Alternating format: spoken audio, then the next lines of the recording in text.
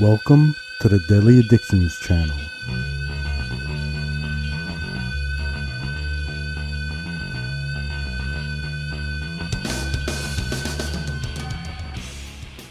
Greetings, everybody. Today I'm going to be talking about a phone game.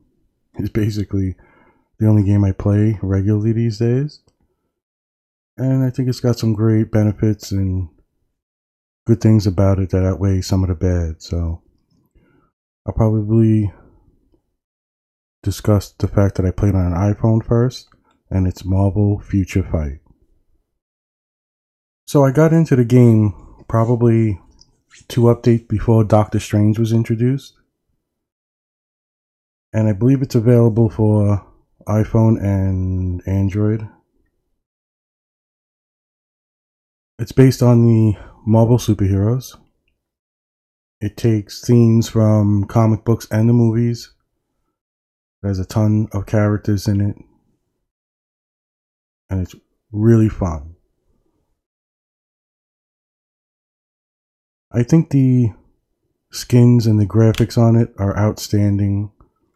It's got a lot of play modes, not too much co-op and team type events, but it's a phone game, and I haven't played games in a long time.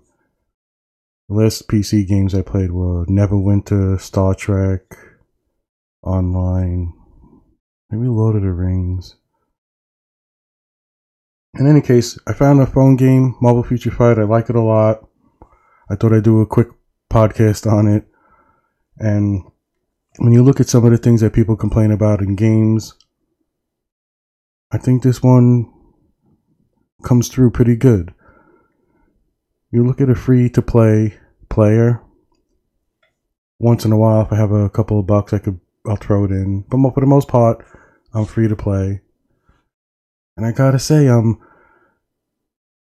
I think it's fair and balanced. It has a really good grind that it doesn't overwhelm you. There are modes you can play or use clear tickets on, so you can repeat them or do them on their own. You don't have to sit there. And when you look at some of the microtransactions, they're pretty fair. I mean, sometimes you find things on sale real cheap, and every month you can get something for $2 or $3. And yeah, you're going to get, they call them whales who put a lot of money into the game. They'll have access to things that you don't have. But for the most part, they're not totally out of reach. You're going to be able to save up, let's say, crystals eventually to get something you want that someone paid for earlier than you, or to get it quicker. And when you look at the modes that are in the game, as a free-to-play player, I don't feel put down by people who put money into the game. It's one of the first games that feels like, hey, yeah, people want to put money into the game, great. It makes it so I can play basically for free. Although, like I said, I have put a couple of bucks into the game here and there. So you got great graphics, a lot of play modes, really fun to play,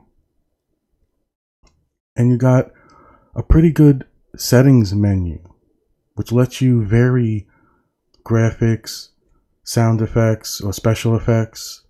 You could shut off certain things to make it play better. There's a performance setting, and it really helps, especially with me. I'll get to the cons in a little bit, but I want to make it clear how much fun this game is. There's so many characters in it. You could do a quick search if you want. And if you're really into the game, there's only really one YouTuber that I could recommend. He's probably the best. It's Cynic Alex. Watch his videos and he'll guide you from the beginning of this game to all the updates till now. He'll tell you the best characters to get first and the quick shortcuts so you don't make mistakes. So go check out Cynic Alex if you want to deep dive into that. So I got a decent game I play on my phone, and for me it's a distraction I need sometimes just to get me away from things, clear my mind. And for that I'm so happy that I came across the game. So we'll get into a couple of the cons, I guess, and I really would like to just keep on telling people how fun the game is. It's a blast to play, and even the camera angles they use on certain boards, you have options to get a little closer or zoom in. The way the tiers up you progress in power and stature are pretty good.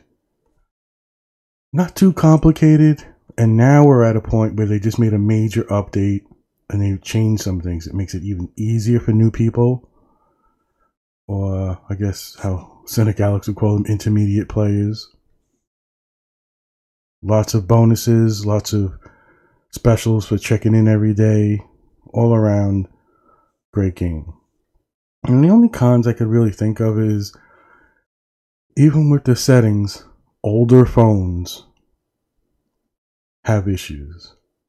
So I can compare it with, let's say, an iPhone 5 and an iPhone 6. If you want to compare what Android model that is, fine.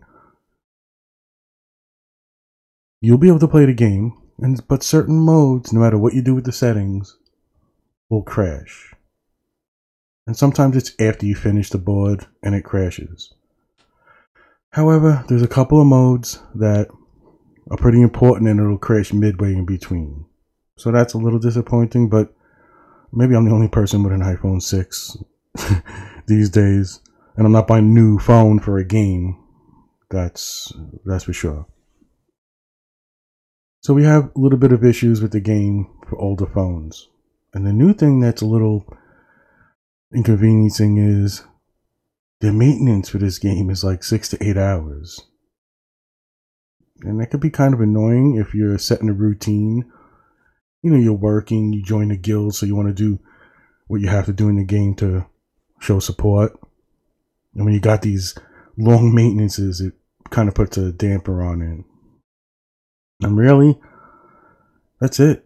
I mean, older phones will have a couple of issues here and there.